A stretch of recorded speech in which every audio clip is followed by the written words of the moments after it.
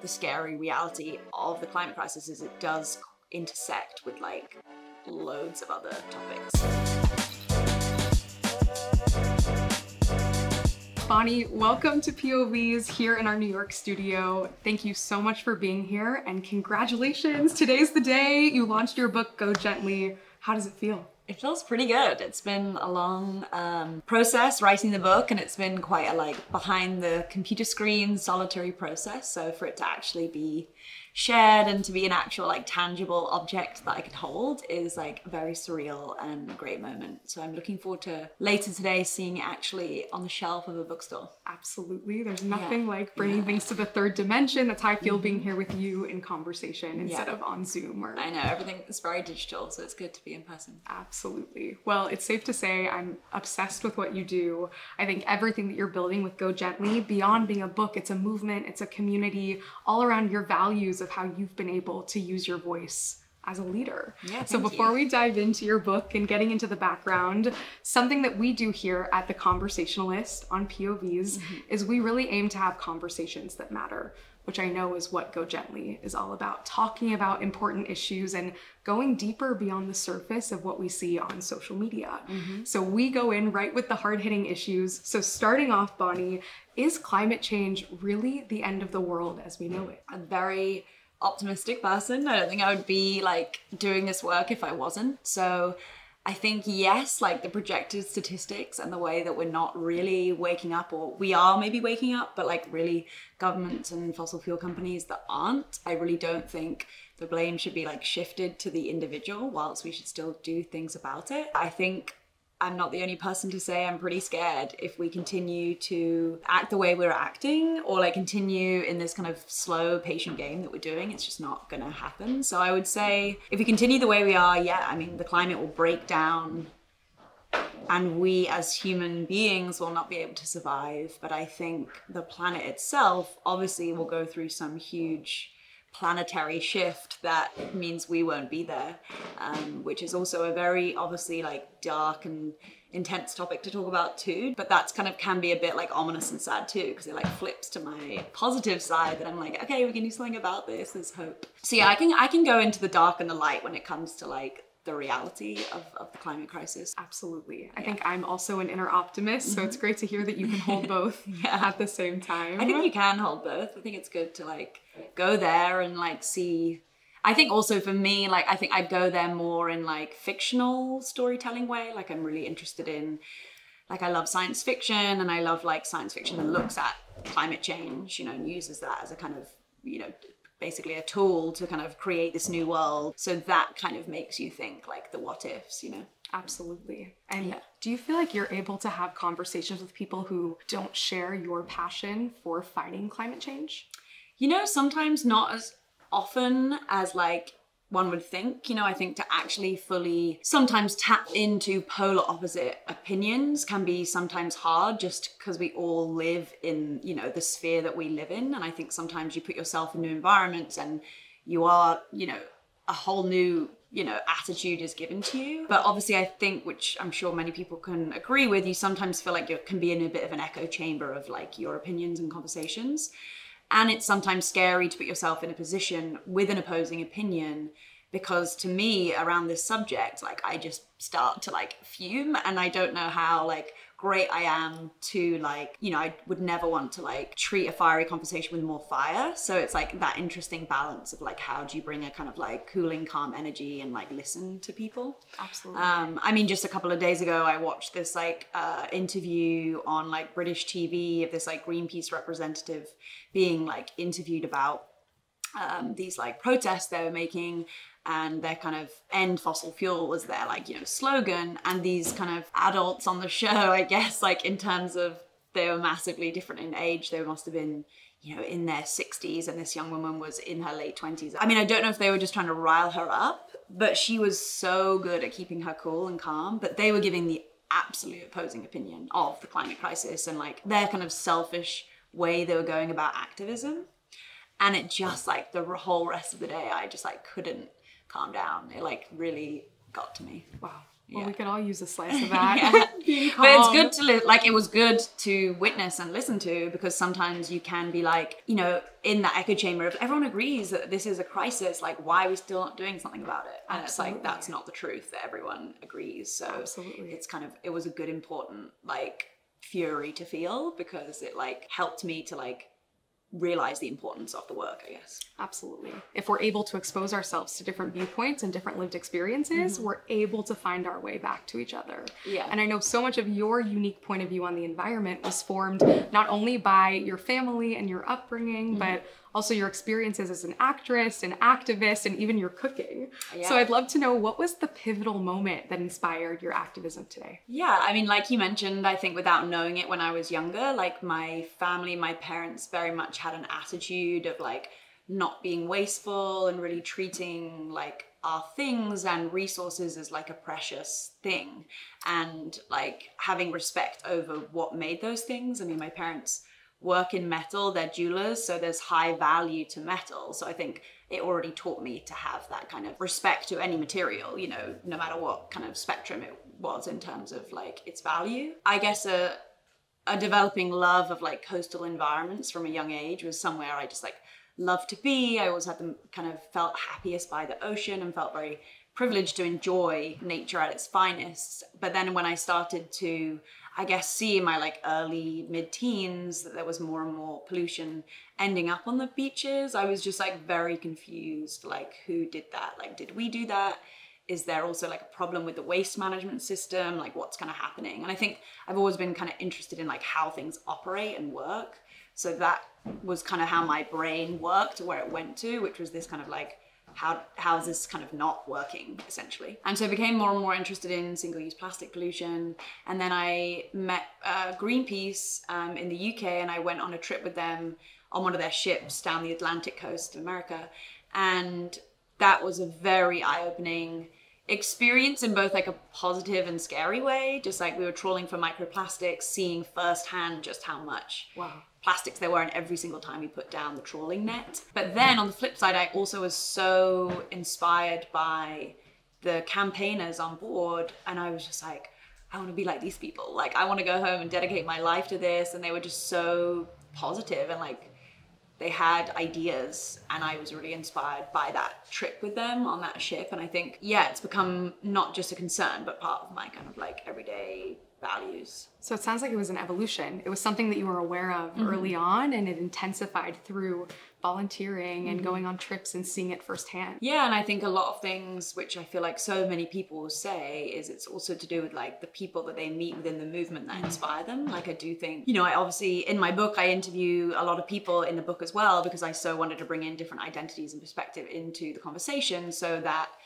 people maybe saw themselves in someone I interviewed more than they saw themselves in me, and that like helped them spark their interest. And for me, it's been so much about the people I have met in the movement to make me want to stay in it. So I feel like I've definitely learned a lot, or become who I am, or my attitudes through like people I've met within the movement. Absolutely. And I'd love to touch on maybe some of the people you met prior to meeting Greenpeace and the people who have inspired you within the movement.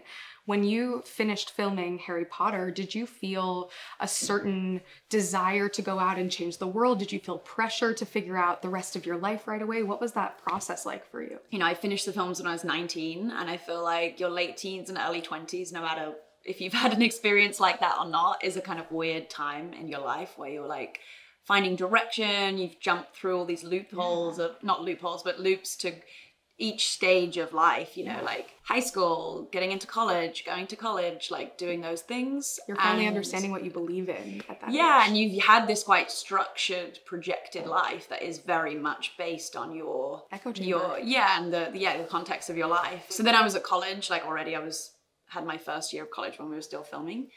And then I finished, and it took me a really long time to kind of like find what I wanted to do, because I wanted to have a break of like acting, and I studied directing and writing when I went to film school. And I think to have the confidence to say like, I'm a director, or I want to be a director, it took a really long time to actually cultivate that. I think it felt fun to like start from the ground up again after being in such a huge franchise and production, to actually kind of start from square one in a way by like making really small, tiny, short films and music videos and small productions to develop. But I'm so pleased to have like at least given it a go and like tried and done all these things. I mean, same with just the confidence to like write a book. Like it's definitely something I would not have believed anyone if they told me 4 years ago I was going to have a book out. Like I would not have believed them. So yeah, it's fun to surprise yourself and grow through those like growing pains of having the confidence to say I have the authority to, put words to paper or like my ideas to film. Absolutely. It's your voice. Mm-hmm. And I feel like you've been able to discover your voice at different points throughout your life. Yeah.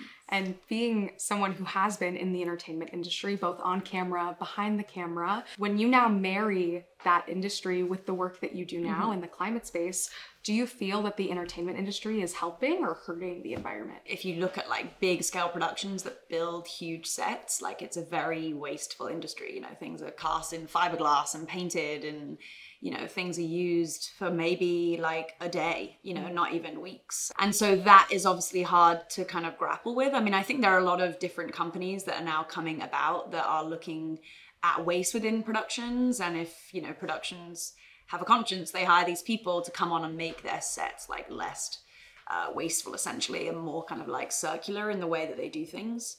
And I have really tried, in all the productions that I have done to make sure that they are as kind of environmentally friendly as possible. I mean, I've only once built a set for a film. So I've never really had that, issue of the large scale building stuff. But, I think there are very simple things that you can do that still make your crew happy and they're like more friendly to the environment. And I think as people become more aware of it, people in that industry who maybe have their role and don't have the power to decide it's going to be like this could be pretty grateful that the set is being conscious and caring more than about the bottom line of like the production budget. Absolutely. I'm sure thinking back on it, you probably would have assumed some of those roles of being the person on set who was helping to make sure things are more sustainable and... Thinking back to like just that many years ago, how it wasn't, you know what I mean? And how far I'm sure productions have come already. The flip side of the wastefulness of the industry also has an incredible power to be a platform for stories that I do genuinely believe, like, I think it has great power as a medium to obviously like communicate messages and change people's minds. Absolutely. And I'm sure there's an element to that in your new book, Go Gently. And today my goal really, Bonnie, is to help our community understand your point of view on not only the world, but the environment and sustainability and living a more eco-conscious lifestyle. So what are people not getting about living sustainably? What do you want young people to know about how to live a more eco-conscious life? I want people to know that there's no wrong way to do it. I think we've been very taught to, see these stereotypes and role models of these kind of perfectionism or activists who want to be, holding the microphone at the front of the stage. Like there's a billion other roles that you don't need to be the person holding the microphone at the top of the stage to be an advocate or an activist. My hope for people reading the book is to realize that like the movement needs them however they are and in whatever way they show up and however much capacity they have to show up. I say in the introduction of the book that it's kind of to celebrate this imperfect in-process action. I have been continually surprised at how many people are intimidated to even try and begin in fear of getting it wrong. And if only it was that simple anyway, that this is a list of things to do. I don't think it's that simple. While my book obviously suggests actions one can take, I make it very clear in the book that there is no right or wrong, good or bad, sustainable way to live, choice to make. It's just unfortunately not that easy. It's way more nuanced. There's so much more gray area. And I think all we can do is have more knowledge and information to make more intentional choices. There's a large part of it that's also up to the individual to make, because I can't tell the world 5 things to do, because those 5 things could not be possible for one person, or like everyone's lifestyle is different, everyone's access to things is different. What I try and encourage people to do is like to start, maybe like find an issue you care about. For me, obviously it was single-use plastics and ocean health, and intersect it in a space in the home or their day-to-day life that they love and find joy in. So for me, it was like cooking in the kitchen. So I just addressed my kitchen with single-use plastics at first, and specifically just like food. And the enjoyment I got out of finding solutions and ways to cook differently and like do stuff with my, food waste and single-use plastic waste the kind of the enjoyment I felt like meant that I could sustain these new habits, and it actually became part of my day-to-day life as much as remembering to brush my teeth and taking my phone when I left the door. So I think that's always a good way to actually enjoy it. Is probably a real way for it to sustain, and not do it because you've seen someone on Instagram do this one thing or your friends doing this one thing, and not be pressured to just like follow that, but try and find like something that's uniquely reflective of your personality, your skills. It's fantastic. We need caretakers, we need, you know, people who want to speak on front of the microphone, need, you know, organizers, you know, people who love crunching figures and money and, you know, all those things. Absolutely. I am such a believer in the notion that having a voice doesn't mean that you have to be the loudest person in the room. And for sure. I love what you reemphasized, which is there's so many different lanes to a movement. Yeah. And with the book, what do you hope young people who maybe don't agree with the notion of climate change being the biggest issue facing our generation, or aren't necessarily prioritizing environmentalism at the top of their ballot, what do you hope those people take away from your book, and how do you hope it influences young people? Yeah, I guess in the book, you know, the first chapter is looking at like all the systems at play. It's kind of an educational chapter, and kind of try as much as I can to bring in other kind of issues that interrelate with these issues, like the intersection of civil rights within it, or within, you know, even just the livelihoods and employers that are within the food supply chain, or different things that may not obviously feel like a climate environment issue, but maybe just haven't narratively been brought into the issue. So I guess it's like seeing maybe if they think some other issue is the top issue, which it definitely could be in their opinion, how could that maybe intersect with climate? Because I feel like the scary reality of the climate crisis is it does intersect with like loads of other topics. Like it's not an isolated event or movement. But I don't know, I feel like maybe I'm in an echo chamber. I don't know if I am on this point, but I do think so many people and young people that I meet are deeply concerned, like, because they have been born into this narrative. Like it's not like it became a thing that was being talked about more in their late teens. Right. Like they've been born into these headlines, whereas I, like, in my generation wasn't so much. Like it became more of a thing.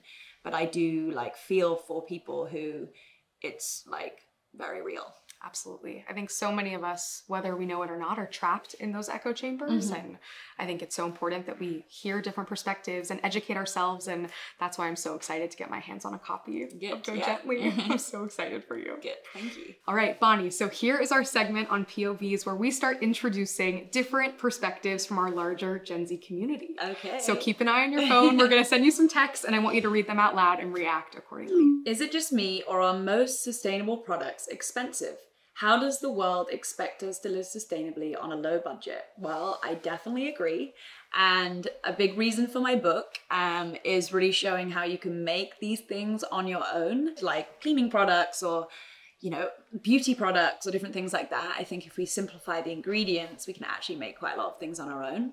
And I think that's also why we need like policy in place to create more accessible, affordable options when it comes to consumer choices. Because obviously I understand and totally agree that if something's incredibly more expensive or even slightly more expensive, people are going to make the cheaper choice. So I definitely agree. And I also don't think that like we should be kind of persuaded by too many like buying the next sustainable thing when we can like upcycle and reuse things. In my opinion, actors should just stick to acting. Why does every celebrity feel the need to have a platform? Why should we listen to them? Well, first, you don't have to listen. That's spicy. Yeah, if you don't want to listen, I'm totally okay with that. I guess they definitely don't need a platform, and I guess not everyone wants to have one. The acting came at such a young age. I guess I never knew that I would have a platform. Right. So it kind of just happened to me. I didn't really decide. It's an interesting point of view. Yeah, it's a good point I even of view. hear people in older generations say, you know, why should we listen to this person? And how do you respond to that? Well, I kind of also specifically like when people, like a good question that I like to answer is like, why have I written this book and not like an environmental scientist? Well, they would write a very different book and they would write something that was a lot more like factual and maybe, in my opinion, a little bit less accessible on like a human kind of conversational, like casual way. And I wanted the book to feel very like casual, like I'm just chatting to a friend. So that, I guess, is an element you would bring, whereas maybe my expertise would get too rational in my method of storytelling, whereas I'm using a slightly performative way of writing because that's like what I know. Right. And I think it also relates to influence and the ability not only for you to relate, but hopefully to reach larger groups of people. Yeah, and like to have that privilege of a platform, like I don't take lightly. Yeah. I'm passionate about the environment, but I can't help but think that I'm only one person and it's impossible to reverse the effects of climate change on my own. One person living sustainably isn't going to fix the problem. I feel you. I definitely get days where I'm just like, what is the point? Like everything just feels like you're hitting yourself up against a brick wall.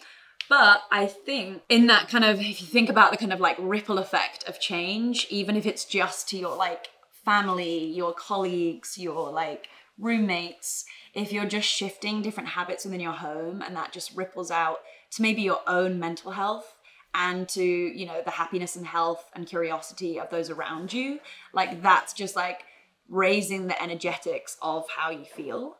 And I think that whilst I don't kind of suggest these individual actions to reverse the effects of climate change, because that is literally impossible for any human to do on their own, but I do think it can like change the tide on like how we feel essentially, and like how you can do these things to like mix up the chemistry in your body to like feel empowered again when we feel pretty lacking in that often. Yeah. Especially, I love what you shared. I think that's how a movement starts, right? It starts with small actions that gain traction. And yeah. I think we forget that sometimes. I hear people talk about veganism in the same way. If I stop eating meat, that's not going to change anything. Yeah. I mean, think about, you know, grassroots movements and what they've done, like civil rights movement. I mean, that started by, you know, individual people in a very grassroots way. So like it has been shown to create huge waves. Bonnie, I love your YouTube channel. As a big Harry Potter fan, it's so fun seeing you on camera again.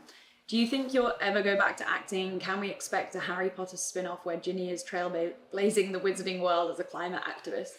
I hope in the wizarding world it's just like, you know, you just wave your wand and like it's reversed. You change it. Reuse magic for what it's worth. I don't expect there to be that idea, even though that would be a great thing. And I think Ginny would be very suited to that role. For acting, yeah, well, I'm pleased that this person is watching my YouTube. Very grateful for that. And it's been very fun, honestly, being like a bit in front of the camera again, especially as well after writing for so long.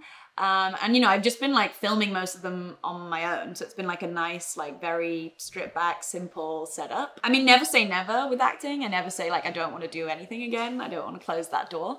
But I would quite like to, I guess, maybe develop the YouTube series into something a bit bigger than just the intimate environment of my home that they've mainly been taking place in. So maybe I would develop the GoGently series into something. I've yet to have the like burning desire to be acting again. I totally hear that. Yeah, well, I've been quite fine behind the camera. For sure. I've loved watching your YouTube videos. It's even given me inspiration about how to clean out my closet or just how to go about my day-to-day life. So it's still fun seeing you on camera. Good. And would you say Ginny was an inner climate activist? I feel like she'd get behind I think she'd be quite like, she'd hear about a rally or a march and she'd be like, let's go, like rallying the troop. But I think what I love about like her characters, I don't think she would be like, she'd be like encouraging people, but she would never like force someone or like shame them into doing that. So I think she'd be a good organizer. It reiterates your point again about how we all have different lanes to a movement. Yeah, for and sure. Ginny didn't need to be the loudest one in the room. No, she would be like a quiet one, but she would be there and be a leader. Yeah. Okay, I have so much anxiety because of the climate crisis. I can't